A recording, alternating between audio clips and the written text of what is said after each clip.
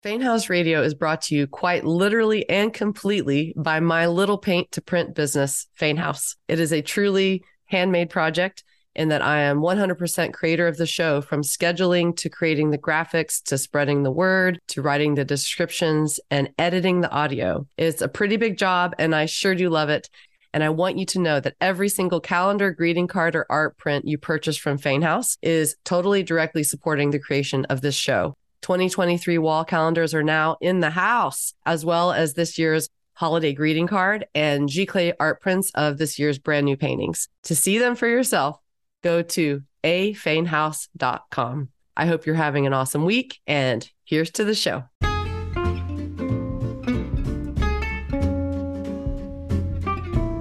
How can you do all that needs done in life and still pursue your desire to learn French or the guitar or grow a plant or make art?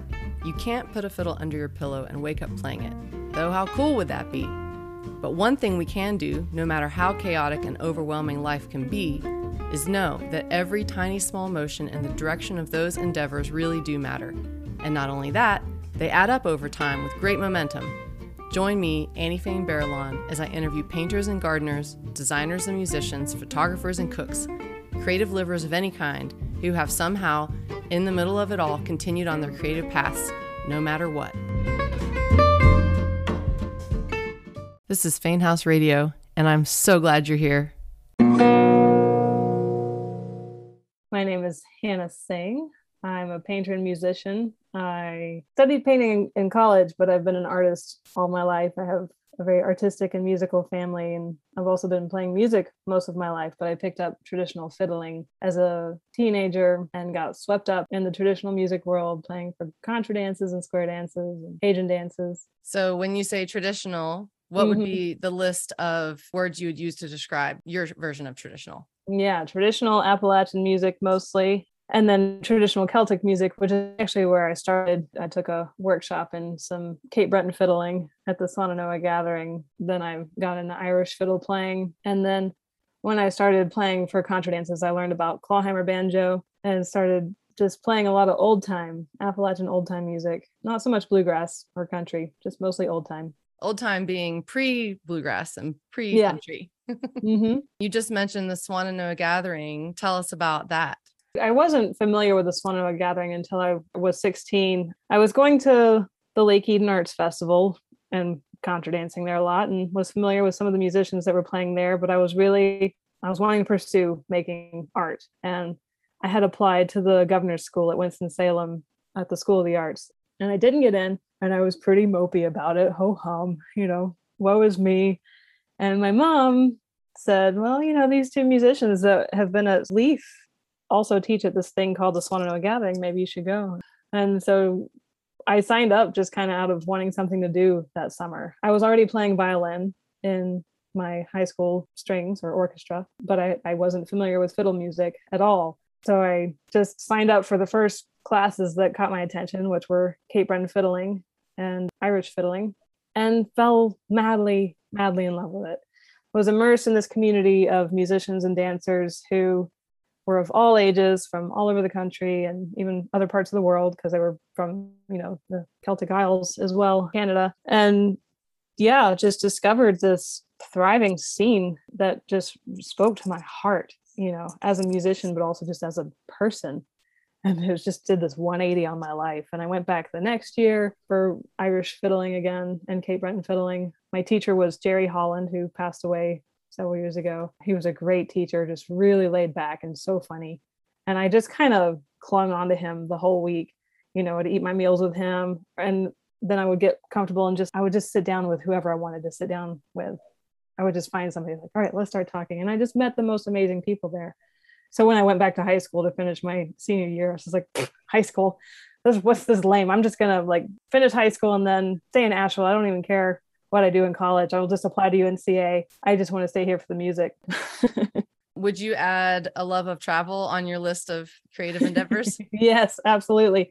I actually haven't done all that much traveling, but the traveling that I have done has been pretty profound. In 2013, I took myself to Ireland. It was my first time traveling solo, first time traveling abroad. Didn't know anybody where I was going. to get myself there, I did sort of a Kickstarter thing. I raised funds, but I just did it myself. I didn't do it through any website. And I offered people paintings in exchange for whatever they donated for when I got back. So I was familiar with this organization. Now I can't remember what it was called. I think it was World Exchange. And there's a lot of like hostel jobs or farm jobs where you do some work in exchange for a place to stay. But I found this house in Dingle, which was around the area of where I wanted to go, Southwestern Ireland. And this woman was looking for painting lessons in exchange for room and board in her hostel. I was like, yes, I jumped up on that, got to go to Ireland and taught this woman painting and her niece and a friend of theirs. And it was just so much fun. And we would just drive around looking at places. She was the greatest host and got to soak up some music there. I was playing a lot of old time, but I was still listening to a lot of Irish music. And I was really into this fiddle player, still am, Quiveen O'Reilly, who is part of this group called This Is How We Fly. And they were doing their album release that like fall of 2013. So I was like, I'll just plan my trip around their tour because I would love to go see them live. So I got to go to Dublin and see their album release, and their big album release concert. I was like, I'll get there early so I can get the best seat. And I get there and there's one other guy there and he's in the seat that I would have picked out. It's like right in the middle of the room. And so I was like, all right, I'll just go sit next to him. I'm not going to be shy. This is a place to make friends anyway. And we started talking and he said, do you like to sing? And I said, yeah, actually I do. And at that time I was actually pretty shy about telling people that I like to sing. I love to sing with all my heart, but I was just feeling a little bit shy. But I was just like, I'm in Ireland just for a couple of nights. What does it matter? I'll tell this guy I like to sing. He said, oh, great. You should come out to this singing festival that's going on. And it was the Frank Hart Singing Festival. And Frank Hart was this Irish singer. It was just this weekend long event of concerts and workshops and lectures. And there was this singing tour.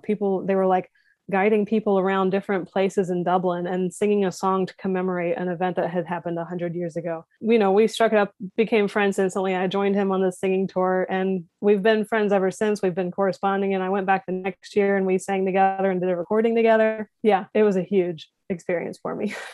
Oh my gosh. And just think if you had just never left your house. I know. I'm sure I'd have come up with something, but I'm so glad I did that. Yeah, because it's mildly terrifying. Yeah. To just go out on a limb and just go see what you can see. Mm-hmm. I did the same going to France and came home with a husband. Somebody told me that when I was planning my trip. They were like, Annie Fain went to France and came back with a husband. I was like, don't tell me that.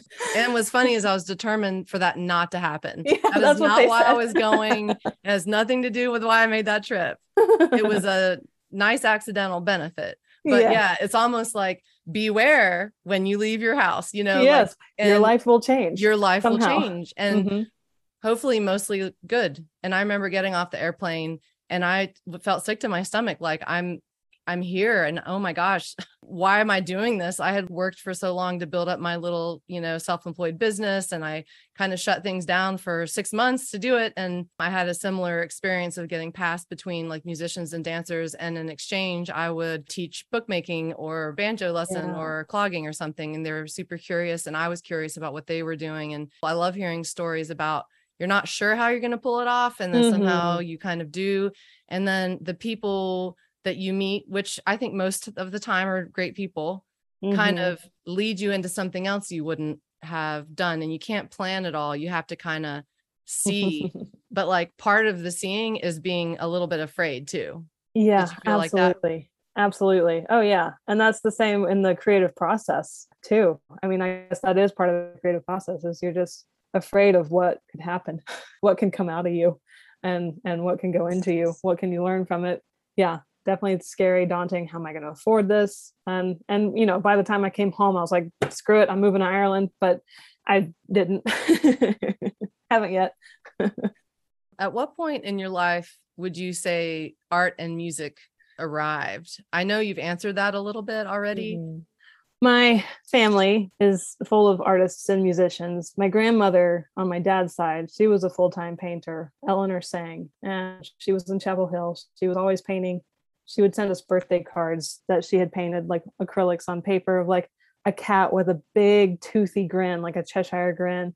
They were just hysterical. Or just a cheeseburger, like this big, juicy, fluffy cheeseburger. And then my dad always had a studio. He held various part-time and full-time gigs. He ended up being an art therapist full-time.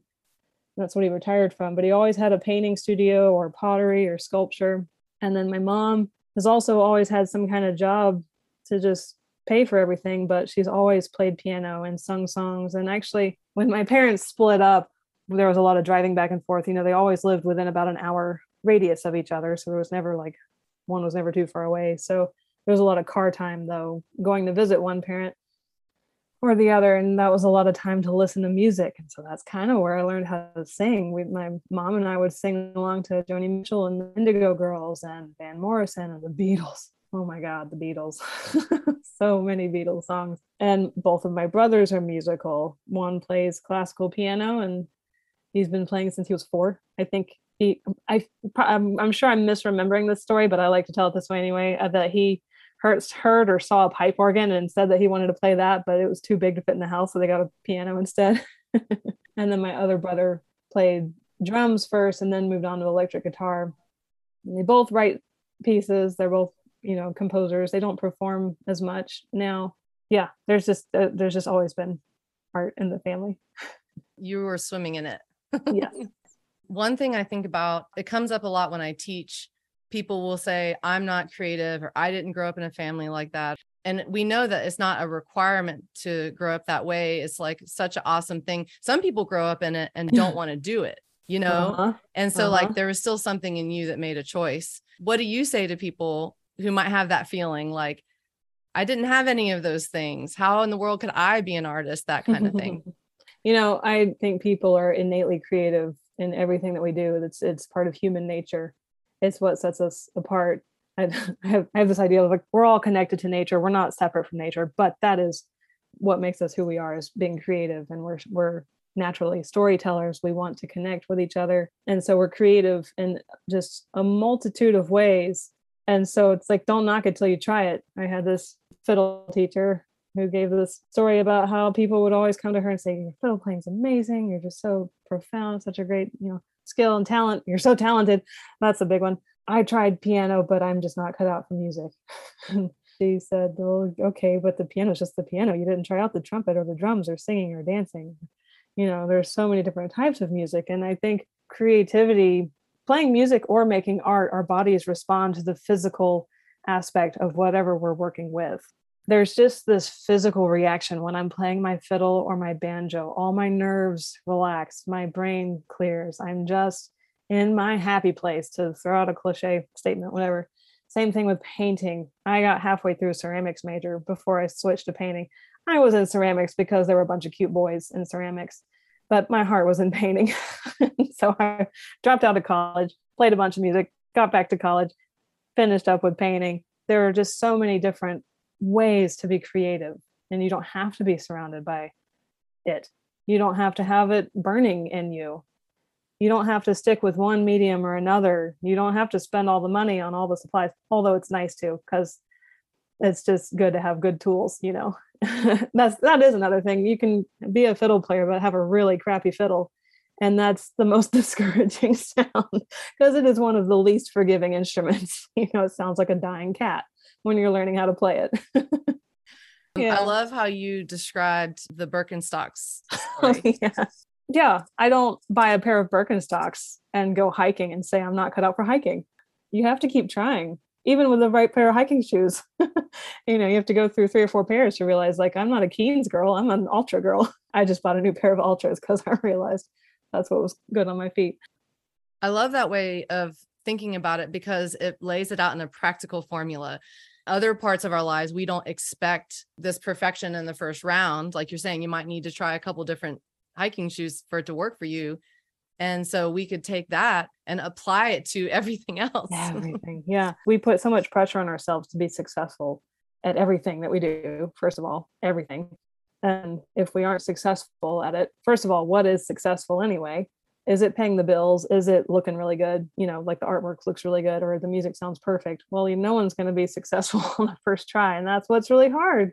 It takes a lot of humility and patience and resilience to get through the shitty first draft, and that's a Brene Brown reference there. She has something about the shitty first draft, about just get through the rough part, and then that kind of opens the gate for you to just, I want to try that again. Like, now I know what I need to do to make it better.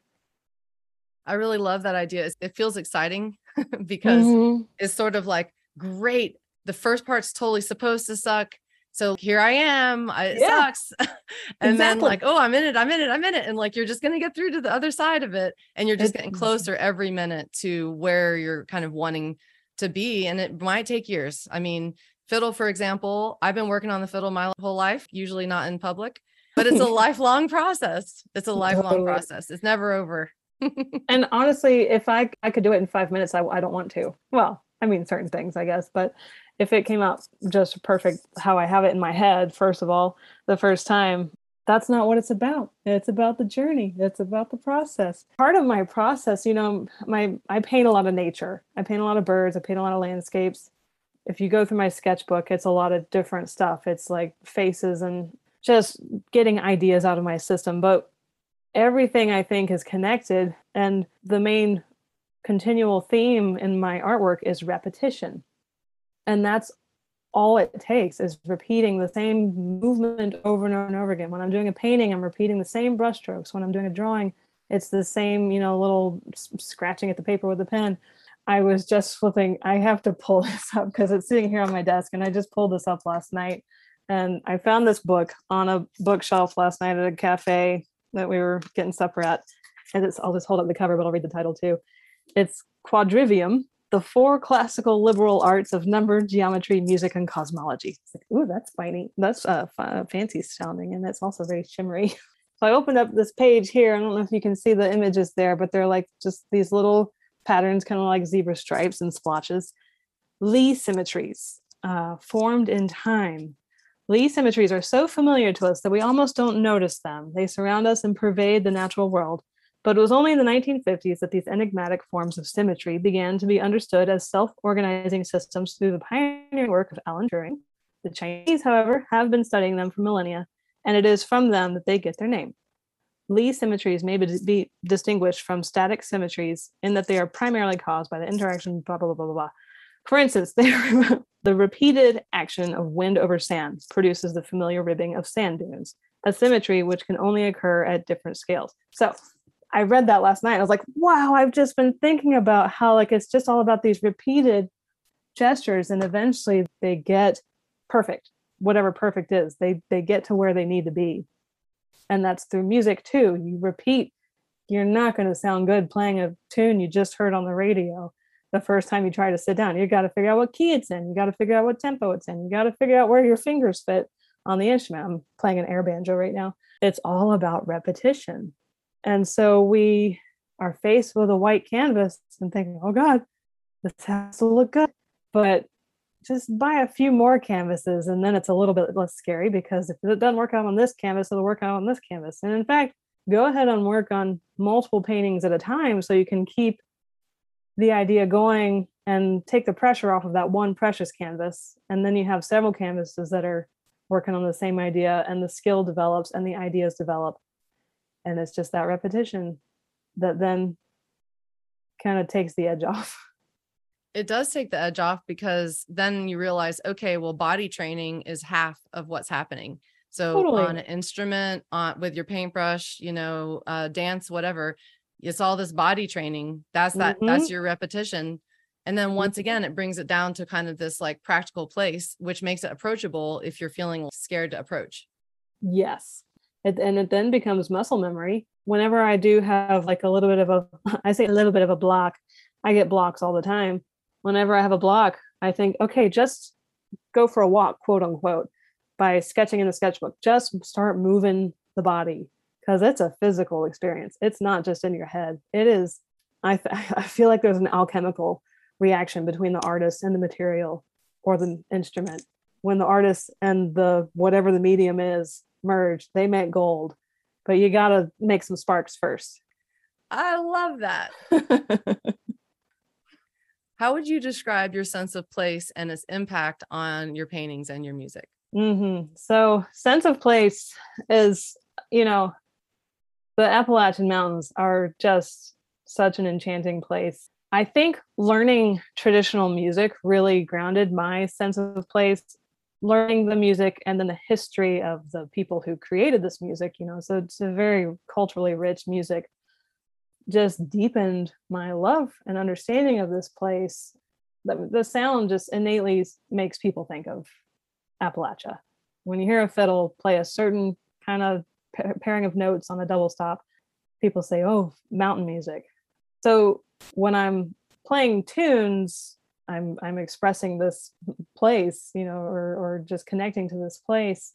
Part of myself goes into those tunes, but I'm not, well, what am I trying to say? I'm not changing the music. People still know that it's Appalachian or Celtic even, or Cajun. I love playing Cajun music, and they just, the musicality takes you to those places on its own. And then I get to come in and express myself through that music. Same thing with art, you know, with landscape painting. It's just, obviously there's the place, there's Appalachia, there are the mountains. With my bird paintings, it's probably not quite as obvious, but I'm painting birds that I see here because that's what I know. I had a writing professor, you know, I took creative writing in college, and the writing professor said, write what you know. And I translated that later to paint what you know. And I just know these birds. So I'm connecting to the place through these bird paintings, and connecting to the place with my artwork and my music is how I can just really just hold this place in my heart. I just love this place so much. And then my art and my music is I get to share that with people and just say, look at this amazing place. We're not just a bunch of dumb hicks like the stereotypes might still be out there floating around. I don't know if they are anymore. Surely we're getting smarter than that to believe stereotypes, but I'm just wanting to share this place with people. It's really nice watching your face talk about it, because you're like, my you're hands like crumpling your whole microphone over, like, I love this place. I share that love. I will admit it myself. And of course, every place we go has beautiful, wonderful things, you know, or designed to find, even if it's cement, you know, like there's so many great things to find.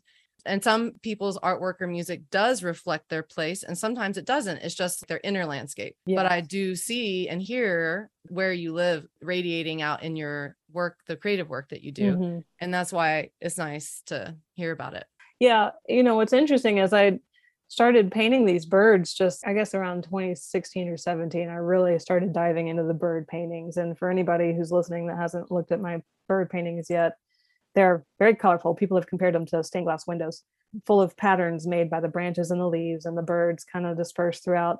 Some of the birds are more obviously placed visually than others. Some are kind of hidden in the shadows or whatever.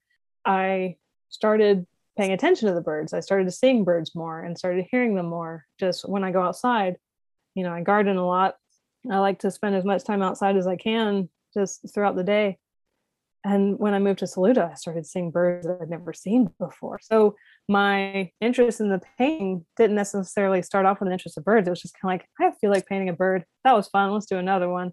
Suddenly now I'm really fascinated with birds, and then the biodiversity that comes with like learning what bugs they eat. Well, what trees support those bugs? Well, maybe I should include those trees in my painting, because most of my foliage in my paintings are imagined, just because I like the patterns of a certain leaf shape. But now I'm thinking, well, maybe I should start using a white oak, because that supports like the biggest, you know, group of caterpillars out of all these trees, you know, and that's what all the birds like to eat. And thus I can inform people, well, you know, please don't pull up your oak trees and replace them with ginkgos. That's not a good idea. We got to protect this place or take care of it. It's, you know, Mother Nature is fine. She's going to do what she does, but we're kind of messing it up for ourselves. Yeah, I had to take care of it. A friend recently talking, who is a beekeeper and in love with bees, and how when you go to the store and buy a non-native plant and plant it, the bees do not pollinate or want to be part of those plants. And so you're affecting bees, which affect everything. And so there's so much in all that. Yeah. It's a huge ripple. It's a huge ripple. My husband and I are very adamant now about planting natives, just trying to do the best that we can with what we've got. Speaking of outside, do you often go outside to sketch your ideas? Do you mostly work from photos? Also, I'm curious when and if you are going outside to sketch, what your favorite outdoor sketching painting gear is. I wish I went outside more. I think it's so important just for our minds and our bodies to be outside as much as we can, or connect to nature as we can. In fact, there's a lot of research behind that says we need to be outside more. but I take a lot of photographs. I work from a lot of photographs, either that I've taken or that I find on the internet or books. The birds move pretty fast. So I don't sit Yeah, and draw good them. point. That's a Yeah. good point. They're like flittering by. Like that's very Yeah. hard to capture it. Yeah. And, it's an important skill to be able to find beauty wherever you see. So when I'm drawing landscapes or plants, I try to sit outside and draw them and just work from my yard because it's just right there, or go out to a trail if I can. I just got back from Banner Elk with my mom. We did a little drawing trip, drew some trees up there. And then we went in Banner Elk, there's a little mill pond, and we sat and drew the water. And there's just something very magical about sitting and being in the place that you're putting onto a piece of paper. I love to use the Tombow dual tip brush pens. Those are so much fun. You just get a lot of rich color out of them, but you can still layer them, and they have a translucence that's nice to work with. And then I'm very excited. I just ordered myself a nice set of colored pencils. I've been using Crayolas for years, and I'm finally decided it's time to move on to a nicer set. So I went to Cheap Joe's. I love that art store in Asheville. It's in Boone and Charlotte as well. They had some different colored pencils for me to try. I ordered a set of I don't know how you pronounce it, I'm going to butcher it, the Faber-Castell pencils. Extra creamy kind. So buttery. My goodness. They're just, again, there's that physicality of the material. There's just a real joy in drawing that pencil across, dragging it across the paper. Yeah, charcoal. I love getting pastels and charcoal on my fingers. I love getting messy. I almost don't care what the image looks like. I just like getting it all over my hands. I do watercolors sometimes. I actually used to paint in watercolors a lot. When I was in high school and college, I painted and I would do like a pencil drawing and then pen, and I would fill it in with watercolors, and I feel like I got really good at them. And then I would hear people say like, oh, watercolors are so hard. I didn't have anybody teach me how to use them. I was just like, just use them. Just figure it out. They are hard. They actually are pretty hard to manipulate. But so that's what I work with usually. And I'm using a spiral bound notebook with some pretty heavy paper, some 90-pound paper, a Strathmore visual journal. It's just a nice hard cover, but spiral bound, just nice thick paper. And I just love, it takes all kinds of media. And then I've discovered these lovely little journals. They're just really pretty to look at. They're cloth bound, hard bound, or Global Art Hand. And they're just these really pretty little mixed media journals. And there's just something about having the right materials to work with, just like having the right instrument to work with or the right pair of shoes to hike in. It makes a big difference on what I want to create. And like you're saying, it's a more pleasurable experience. It's like setting yourself up for success instead of just trying to do everything on the cheap, and it just causes so much frustration. It impacts the final outcome. It could cause you to stop your instrument because it's so frustrating, and it's really not your fault because the action's too high or it needs new strings or whatever, or Absolutely. whatever. Absolutely. You're fighting the instrument to be able to get a good sound out of it. And it's physically painful. I've played on a bad fiddle before, and it hurts, and it's very discouraging. And I can see why people try the fiddle and say, I'm not cut out for the fiddle. You have to get a good fiddle, but a banjo, you're fine. Any banjo will do. I recommend getting a Mulheron banjo though. Wait, say that again. Say it again. I highly recommend a Mulheron banjo. Oh my gosh. So for those of you who don't know, the reason we're laughing is that is my little brother's banjo company. He's a banjo maker, Mulheron Banjos. Check him out. Check them out. They're so cool. They're beautiful. They're stunning instruments. Yeah. Well, it's a good example of some of what we're talking about because he has this artsy, painterly side that most people haven't really seen. And then he has this woodworking instrument side, and he's combining them by distressing the hardware, and he paints on the backside of the head of the banjo. So it's like all these bright colors shining through. It's not your average kind of banjo at all. It's like a painter's banjo. Go check them out. They are eye candy. They're so beautiful to look at. Yeah. What are your thoughts about how you decide to layer and add? You could apply this to your whole life, but I'm talking about like your landscapes, your foliage. You have a nice, and I've seen this like traveling in Italy, they would paint red behind things to have a glow, or it's like the opposite colors than you would think as a back layer and paint on top. And I love thinking about that. And I do it with watercolors all the time, even though technically that's not a thing to do that way. Like I'm not trained in watercolor, so I do kind of what I want and experiment constantly.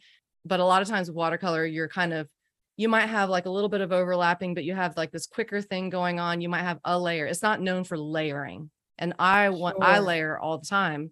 Yeah. And with like oils and acrylics, you can layer, but you're also experimenting with, well, that's more opaque than I wanted, or I want it less opaque. And then how do you have this like radiating glow? It was one of your Blue Ridge Mountain landscape paintings.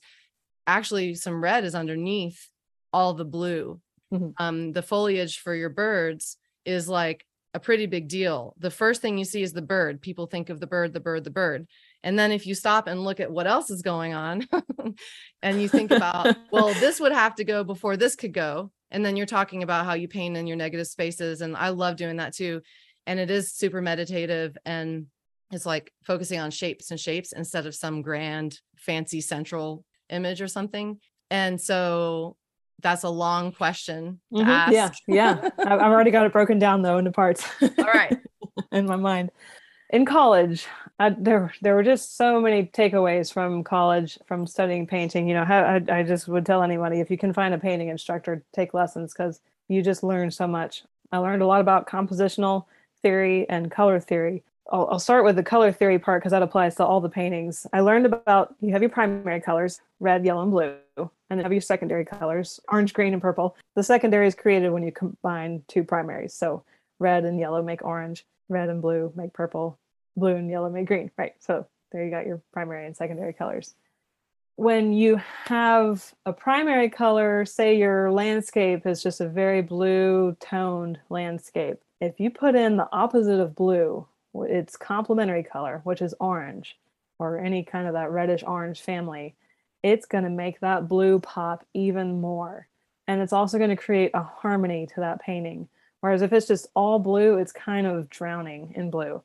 I was taught initially in oils, and we were taught to put down a wash of kind of the opposite color of what we wanted our overall painting to be. If you wanted like a really rich, warm, get into your cool warms and your warm warms, but if you wanted a really warm toned painting, put in a blue wash or a cool wash in the beginning, and then map out your composition of where you want everything to be. So that's how I approach my landscapes. I want some nice blue and green mountains. I'm going to put down a burnt sienna or even like a cadmium red bright wash.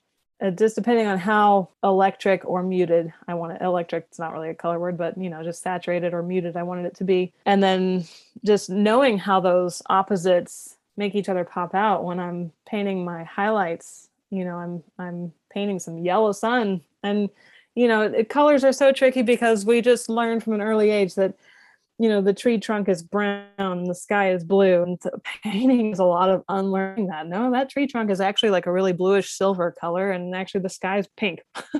I love that. And I look for painters who really push that. And with painting, you have your creative license of pushing. Well, I want that to be more pink. I want that to be more this or that, or less this or that. Erin Hansen is actually a painter. She's out in California, I believe. She's a contemporary painter that I've been studying, and she's just a master at color. She does those washes, and you can really pick apart she only has like 1 or 2 layers of paint that she's using, and you can see each layer pretty clearly. And I'm trying to do that, but I just physically love slathering that paint on there. And so my layers get deeper and deeper. I just love putting on thick layers of paint, and it's something I'm constantly working on. I just want to know that I can hold back, just for the sake of knowing I can hold back, not really for any other purpose. With my bird paintings, I'm applying that color theory, but when you look at my bird paintings, like you said, there's the branch that has the leaves with the birds on it. And then there might be in the distance, like behind that first layer is a layer of color, and behind that layer is another layer of color. Actually, what I'm doing is I'll paint the wash, and then I'll paint in the branches and the birds first, not the leaves. I'll draw them in. And I have videos all over my Instagram and website of me doing this like in a fast motion.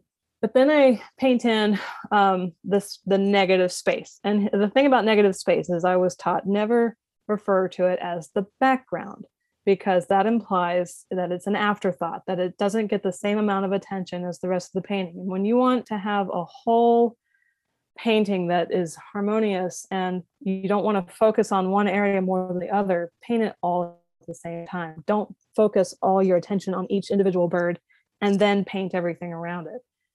paint all those negative spaces too. And then everything looks unified and cohesive. The very first painting I did of this bird in the branches thing, it was a gift from my mom. And I just started painting it in those negative spaces between the branches and the leaves. And that was just the most fun part to me. First color that I chose didn't work out. So I ended up going back over, and this is oil. So I had to wait quite a while for them to dry. And when I went back, the colors blended a little bit, but it was just so much fun to go in between each little leaf and branch. And I just loved that, forcing myself to slow down and really pay attention to what I was painting, and did it fit the rest of the painting. When I moved to Saluda, my workspace does not accommodate a lot of wet oil paintings. So I had to switch to acrylics, and I started selling in some galleries. They'd ask for paintings and I'd be like, okay, I just finished this oil. Do you want me to bring it to you wet? So I switched to acrylics and had to start all over learning how to paint in acrylics. I hadn't touched them since I was in high school, and no one had ever taught me how to use them, but I was equipped with the color theory to know what to do with them. And there are so many great other mediums, like, you can use glazing liquid and all kinds of things, and a slowing agent. I love slowing agents to make them thicken up like oils. They dry darker, which is really annoying. Then when they're put down, that's really hard to deal with. That's been very frustrating. And they don't quite have just the luminosity that oils have, but there are just ways to work with it. Again, mediums and glazing, glossing them over. You can make them look like oils, or just, be just as satisfying to work with. Because they were drying so quickly, I started layering more and more, and just having more fun with layering that negative space. And then now they're just full of all these leafy, negative spacey patterns. They're not really about the birds at all. They're about negative space, really. The medium kind of guided some of your design choices and Absolutely. abilities to do certain things. Yeah, absolutely. Oh yeah. And I had to switch brushes, with oils. I was painting with bristly brushes, and I kept using really bristly brushes with acrylics because I wanted to get those brush strokes. I just love brush strokes. Acrylics, as they dry, they flatten out to whatever surface they're on. And so even when I'm painting with bristly brushes, they disappear. And I finally just switched to synthetic brushes, soft brushes that get rich, crisp detail. Until you get that big giant studio one day. That's right. I know. I told my husband, happen. As soon as I get that studio, I'm switching back to oils. I'm just waiting.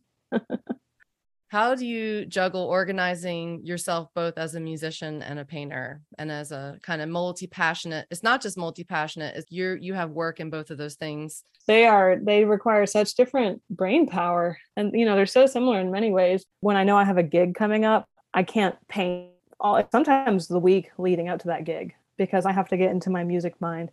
It's a lot of time management and task management, which I've just, learned through doing over the years. And probably the biggest thing that's been helpful is just owning that I love both. I've tried to keep them separate.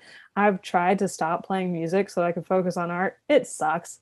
I've tried to stop making art so I could play more music. I get really grumpy.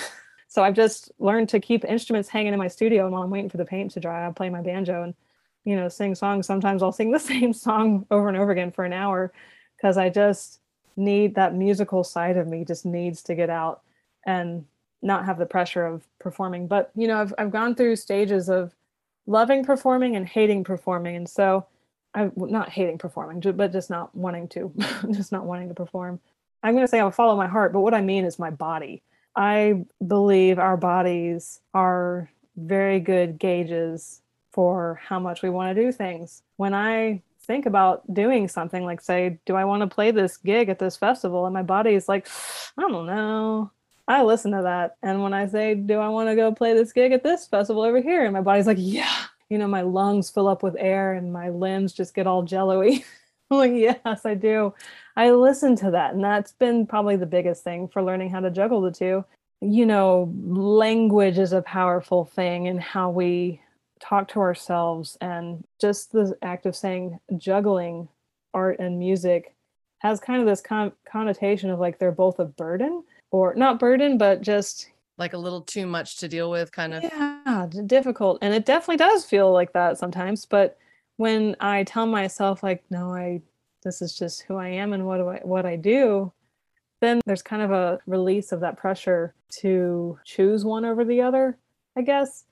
It's like, nope, today I want to make art, so I'm going to make art. Obviously, I have to make responsible decisions. Like if I have an art show coming up, I shouldn't spend the week writing songs. Just learning how to manage my time like that has been huge.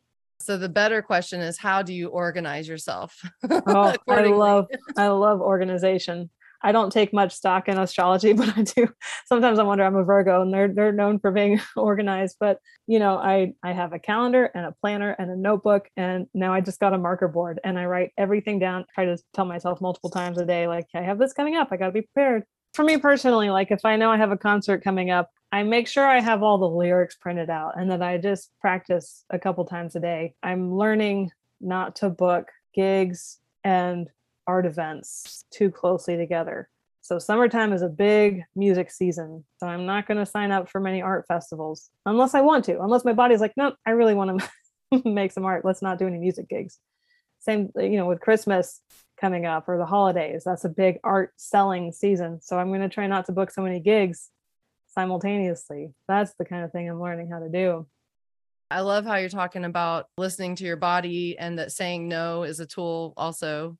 And it doesn't mean you're saying no to everything. You're just saying no according to the flow of the year and all of that.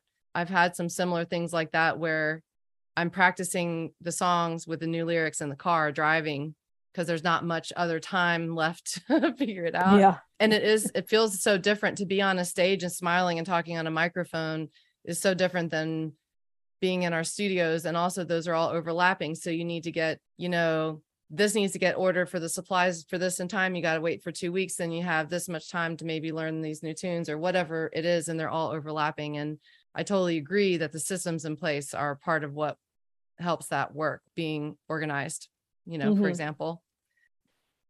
And I always held some kind of part-time job. That's another thing I feel like people need to hear me say is like, I've never just lived off of music or art. I've always for 10 or 15 years held down some kind of part-time job.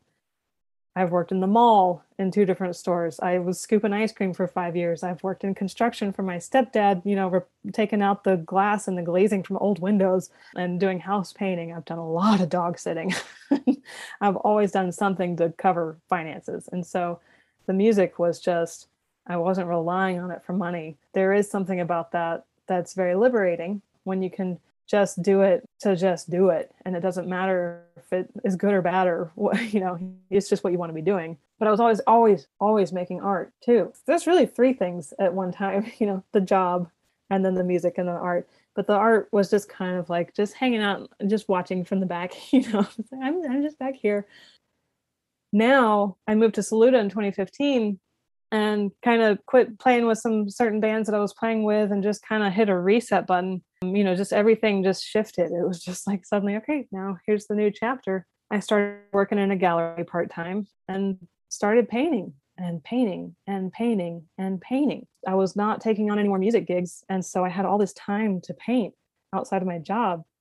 Meanwhile, my job, being in a gallery, was teaching me about the business side of art. It's teaching me how to communicate with galleries, how not to communicate with galleries, how to manage my bookkeeping and do my own taxes. I checked out this amazing book from the library called Artwork. I can't remember who the authors are, but it's all about how to write your resume and how to write your cover letter and how to write your grant proposal. It just made it more accessible, less intimidating. It's like, oh wait, I actually really want to do that. This is what I want to do. It's scary. It's scary thinking about pursuing art or music full time, especially when you're relying on another job to support yourself. For a couple of years, I was working at this gallery and started selling my work at a restaurant next door, and then at a little festival, and then at another gallery. Started getting busier and busier to the point that the part-time job was getting in the way of moving forward in my art business. I was planning on telling my boss, I'm going to work for 1 more year. When the pandemic hit, the gallery shut down temporarily. I suddenly, unfortunately, at the expense of the pandemic, had all this time to start painting, and people were buying my painting because I think they were just sitting in their homes looking at their walls like, let's spruce this place up. I just started painting and painting, and when she opened the gallery back up, she asked, do you want to come back to retail? And I just shook my head and said, no, I don't. So I've been painting full time since 2020. Leading up to that, I had Elizabeth Gilbert I think it was in her book, Big Magic, or maybe an interview, that she basically told people, don't quit your day job for your art. Don't make your art suffer through the burdens of trying to find your financial stability. I had that in my head, like, okay, I can't quit my job. I'm really glad I didn't listen to that voice. Right now, I'm really glad. That's interesting. You're talking about some advice, like we're not sure, we have some fear, we're looking for advice. That's a hard one. It's not always the right advice for you. There's no one advice, right? For a lot of people, there's a fire under their butt to produce in a different way, because that's truly where your milk is coming from, and your vegetables or whatever, groceries. But it's a hard one. Like sometimes it's just not working. Sometimes the amount you can produce, you can't produce fast enough at a price point that would actually, if they sold, make any sense. And so you have to do the numbers, you have to understand that. And also, I think what people don't really realize, like if they hire a band or buy artwork in a gallery, that's part of what we're juggling, is that all the time you're practicing for that gig, you're not paid for that. You're just paid for the moment you're there on set. And you spent so much time getting ready for that moment. So if it's a wedding not gig, to mention the equipment. Yeah. And then if you are going to do an art show, you have to pre-buy and pre-make like so much work that you haven't been paid for yet and get it framed or whatever. That is so much money to even get it on the walls. And then the gallery's taking 40 or 50%. So there is so much, it's so hard to do what we're talking about. And so once again, that becomes its own creative endeavor. Well, how do you take all these things into account and then find your own solutions for how to somehow make this work, and then look to other people that maybe are making it work and be like, okay, maybe this is possible. And, even though I would say that if you're only looking on Instagram, you're not quite getting an accurate image. On the backside of what looks like is working is a lot of a lot of hard work, days where you feel like crap, days where you don't know what the heck's going on. You hear tons of stories of people who've published this book and they're famous and have no money in the bank. I mean, you can't take those, you know what I mean? Like there's just a lot to juggle in it, which is also why I enjoy these conversations so much. And that goes right into the next question I had for you, which is what's been your biggest struggle when it comes to staying on your creative path? Yeah. when you were talking about how you have to put so much money into the supplies to make the art, it's like, when you think about it, we're crazy people. We're just crazy to try to pursue this, especially when it's the only source of income. The biggest struggle is that financial stability and trusting the creative process to keep me above the surface of, insecurity and doubt and the world falling out from under my feet. While Instagram puts up this fantastic facade of how perfect things are, there's also some truth in it. There's a lot of good business models out there. Like I follow some painters who are pretty transparent with how they work. This one painter, she was talking about how she follows perfume companies to see how they take photos of their products and advertise them. And that's how she takes photos of her artwork. She uses them as examples. So that was just one tiny little facet of the business things that Instagram has to offer, or just tips and tricks. Because the income fluctuates so much throughout the year, 1 month is really great money wise. And then the next month, it's like, I have no idea what paycheck is coming in or how much it's going to be for, if it's coming in at all. It's really hard. Am I going to be able to afford my groceries this month or my bills? And that's what throws me into, am I even cut out for this shit? What am I doing? I need to go back into my part-time job. Let me go see if she's hiring. And just getting through that day. Each day is a new day, being patient with myself. We have a lot of beliefs in our culture that we have to shed in order to persevere in this line of work. First of all, the belief that money is our value. If my painting sells for this much, that's how much I'm worth, or my paintings are really cheap, therefore I'm not worthy of whatever I'm supposed to be worthy of, people's attention or love or, support. We have to shed that belief. Yeah, I find it really hard to get motivated to work when I'm in a financial slump, when the bills or the paychecks are not as big as I was hoping they'd be. I stopped working, which is kind of obviously counterproductive, but I'm like, I can't do it. I can't paint. I'm not excited about painting, which is a really lousy place to go to. So I take walks. I go on a hike. I let myself doodle in my sketchbook. If it takes a week, then it takes a week. And I know I have enough money to stash, like that's stashed away to get through this month. I just give myself permission to, again, listen to my body. I've started meditating a lot. That helps. There's a great app out there called Headspace. I really recommend it. I just try to make myself happy where I can. And then the paintings come pouring out of me. Perfect segue, because I was going to ask you next, what is filling your inspiration cup these days? Gosh, yeah, there's just so much. I mean, everything inspires me. I'm constantly, first of all, for my paintings, I'm always looking. I'm just like, I'm always whipping out my camera. I try to walk like an hour every day or every other day in the morning, but it's always usually longer because I'm stopping to photograph spider webs and, just whatever I'm looking at. My husband and I garden a lot. We were able to expand our property in 2020. We had to have some locust trees come down, and we had them milled and made raised beds out of them. That was really cool. So I love gardening. I'm not very good at it. I grow a lot of weeds. I've become very passionate about growing native plants because it just feels like I'm doing a great thing for the systems around me, but also they just feed my ideas for painting. I read a lot. There's a book about music and geometry and numbers. I'm excited to dig into that. But I've been reading a lot from this historian, Yuval Noah Harari, who wrote a book called Sapiens, and it's about human evolution. He's been one of my biggest inspirations lately. I listen to interviews with him and read articles that are about him, and he basically just taught me that nothing matters. It's this big, wild universe that does not care about fate or the alignment of stars and might, hit you with a big earthquake or comet or something any day now and doesn't really care what you have planned for 10 years from now. So you might as well live your life to the fullest, end suffering where you can, and find joy everywhere that you can, and just be. That's been a big motivator for me. I was thinking about music and how I play a lot of traditional music, but I don't actually listen to a lot of traditional music, especially when I'm working, because like I said, music inspires me to create this imagery and these stories. I listen to whatever snags me. So it may or may not be traditional music, but I listen to just a lot of different stuff. And then I love watching movies. I love a lot of fantasy movies. My husband and I have been on a kick of watching all the Marvel superhero movies in like order, chronological order. We just wrapped up with some Spider-Man movies, so I've been on a big Spider-Man kick lately. I love that. It's like the Spider-Man creative palette cleanser. Yeah, exactly.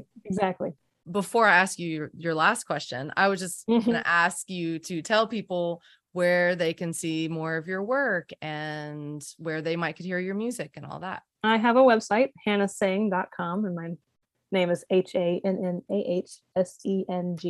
I put pretty much everything up there, my paintings, my music, any updates about shows I have coming up whenever they do. And I do have a newsletter. I send it out kind of once a season, and you can find all that on my website. I'm on Instagram a lot, so I post a lot of pictures and videos of my artwork and music there that's maybe not on my website. And I do have a CD that is available on Bandcamp, which is also linked to through my website.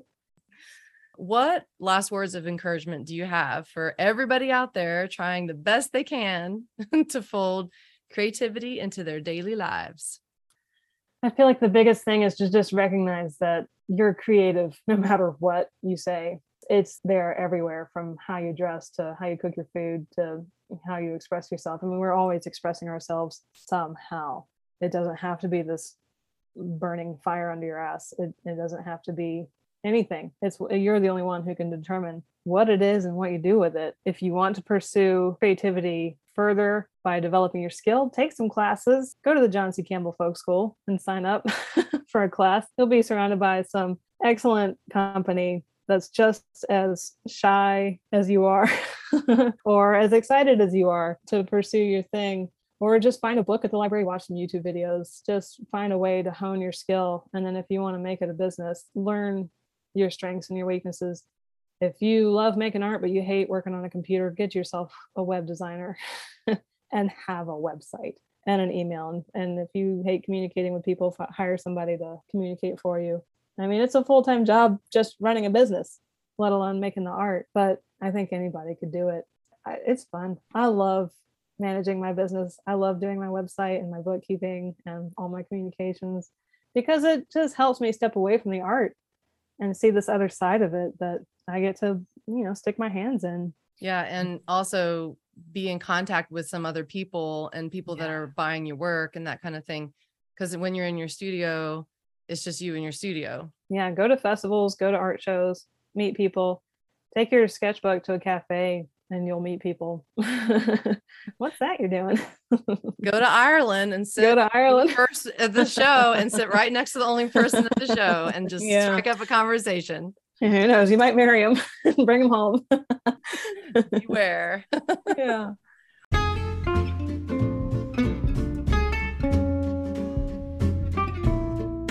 Thanks so much to Hannah for joining us today, and thanks so much to you for listening. I'm Annie Fain Barrelon, and I'll leave you with a quote for the day.